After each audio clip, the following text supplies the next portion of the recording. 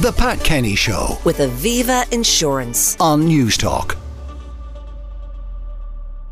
Attention deficit hyperactivity disorder is often associated with younger children and with the younger generation. Many children getting tested for various traits from a relatively young age. It can, however, rule out older people suffering with ADHD, of whom there are many. Joining me to discuss their experience with adult ADHD is Ailin Kennedy, musician and mountain runner, and now ADHD coach and CEO of ADHD Ireland, a man who is ADHD aware by contact, by his own description rather than directly, that being Ken Kilbride. And Ken, I'll talk to you in a second about the organisation and ADHD Ireland. Before that, though, I want to hear about Ailin's own personal story. Good morning, Ailin.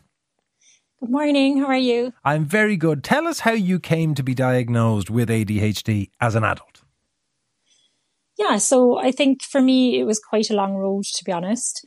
I always kind of struggled with my mental health for as long as I can remember.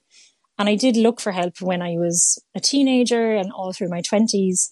And, I was going to therapy and I was going to different doctors and getting different diagnoses, and it never really told the whole story. And then in my late 20s, I was looking into autism in women and people who don't fit the stereotype. And I brought that to my psychiatrist at the time. And she actually said, oh, maybe actually it's ADHD. And that was when I was 30. So it was a long time.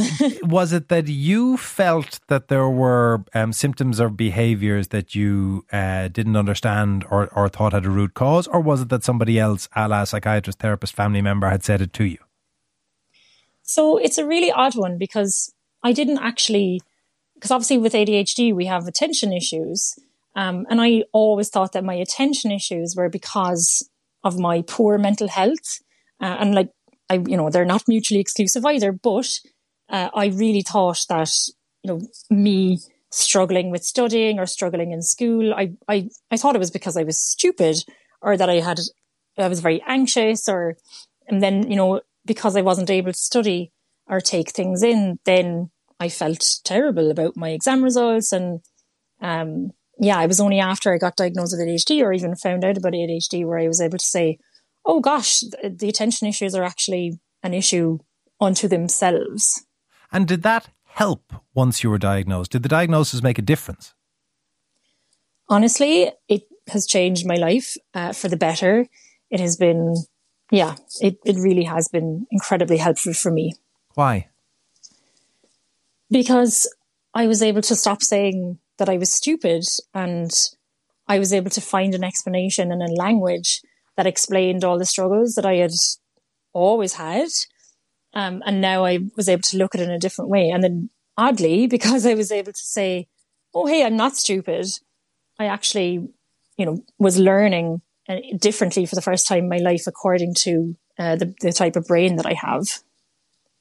Well, your experience is not unique because obviously there are more and more adults getting diagnosed with ADHD. Ken Kilbride is the Chief Executive of ADHD Ireland. It was always associated, Ken, I think in the layman's mind, as being an illness of children. That's not the case. No, it extends across your lifespan. And what we now know that ADHD... I'm sorry, I should correct. Illness is probably the wrong term. Well, I didn't want to be pejorative in that. It was too soon to go there. But when you talk about the condition, it's genetic. So you're born with it and it affects across your entire lifespan.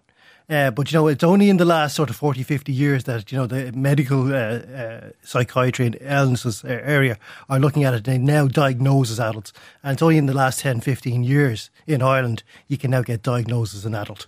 What are the kind of symptoms, what are the kind of behavioural issues that come with ADHD? In terms of, there's three main behaviours. Now, we now look more at the neural pathways than the actual behaviours because we know the brain is different. So again, we say it's not better or worse, it's just different. But the three main behaviours are in the names: attention deficit, hyperactivity and impulsivity. But what you find is the adults learn to manage their hyperactivity and their impulsivity. As you mentioned, Ailin there is a mountain runner, so you're running off the hyperactivity. You see people with ADHD don't do marathons, they do ultramarathons. They go to the gym, they have the rowing machine at home. They're managing it like that, but it's the attention deficit that affects them across their entire lifespan. And is that medicatable? Because I know there was a trend for, particularly among children, for the prescription of things like Ritalin. Is that the case with adults? Yes. But again, what you do know is, and the positive news that we do bring in, and forgive me just talking about the other side first, we know that adults with untreated adult ADHD are going to have higher rates of unemployment, higher rates of marital breakdown, higher rates of substance misuse around alcohol and cannabis, higher rates of, lower life expectancy. It's a serious condition when it's not treated across the lifespan. We've done studies that show that the socioeconomic impact of adult ADHD in Ireland is 1.8 billion. Now, that's 1.8 billion every year.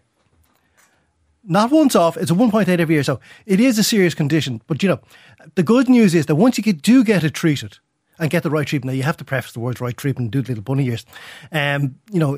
For some people, about 1/3 to maybe half of people with ADHD probably require medication.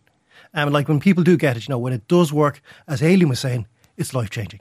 Now, you talked about the reduction in life expectancy. Is that a function of poor health and poor health control? Is it a function of impulsive risk-taking behaviours? What is it that reduces the life expectancy? It's generally a combination of things, not usually just one thing. But as you say, like that, if you're going through, lots of jobs, you might be a little bit poor. Studies will show that people with ADHD earn less than their siblings that don't. But one of the reasons for the low life expectancy is accidents, which is the impulsivity. A variety of things impacting on your life across a number of years cause that lower life expectancy. Well, Ailin, you described your own experience in respect of studying and your capacity to retain and attend to things like university studies. Are any of the other kind of factors that Ken is talking to, do they ring bells with your own experience? Absolutely. And I think that's the thing about ADHD. It's very complex, and it's not just about what the letters mean. There is so much to it. What Ken was saying, the impulsivity, hyperactivity. And I think for me, as a woman and a person who doesn't fit that outwardly hyperactive stereotype, people mightn't see me as someone who is hyperactive, but internally I'm very hyperactive. And so with the impulsivity as well, there's a lot of risk-taking, as I mentioned, and as Ken also said, that unemployment and struggling to keep jobs, find jobs, having absolutely no money, that was a huge issue for me, and certainly a lot of people who I work with as well, who have ADHD. It is highly complex. Text saying, "Hi Anton, I'm 46, recently diagnosed with ADHD. Delighted to hear it's being discussed on the show. I can totally relate to Ailin. It's a very misunderstood condition and not what people perceive it to be." Well, Ken, if there are people in that kind of situation who are listening to this and listening to your description of the kind of behaviours that go with ADHD, if somebody wants to find out more, or if they want to get a diagnosis, what's the route?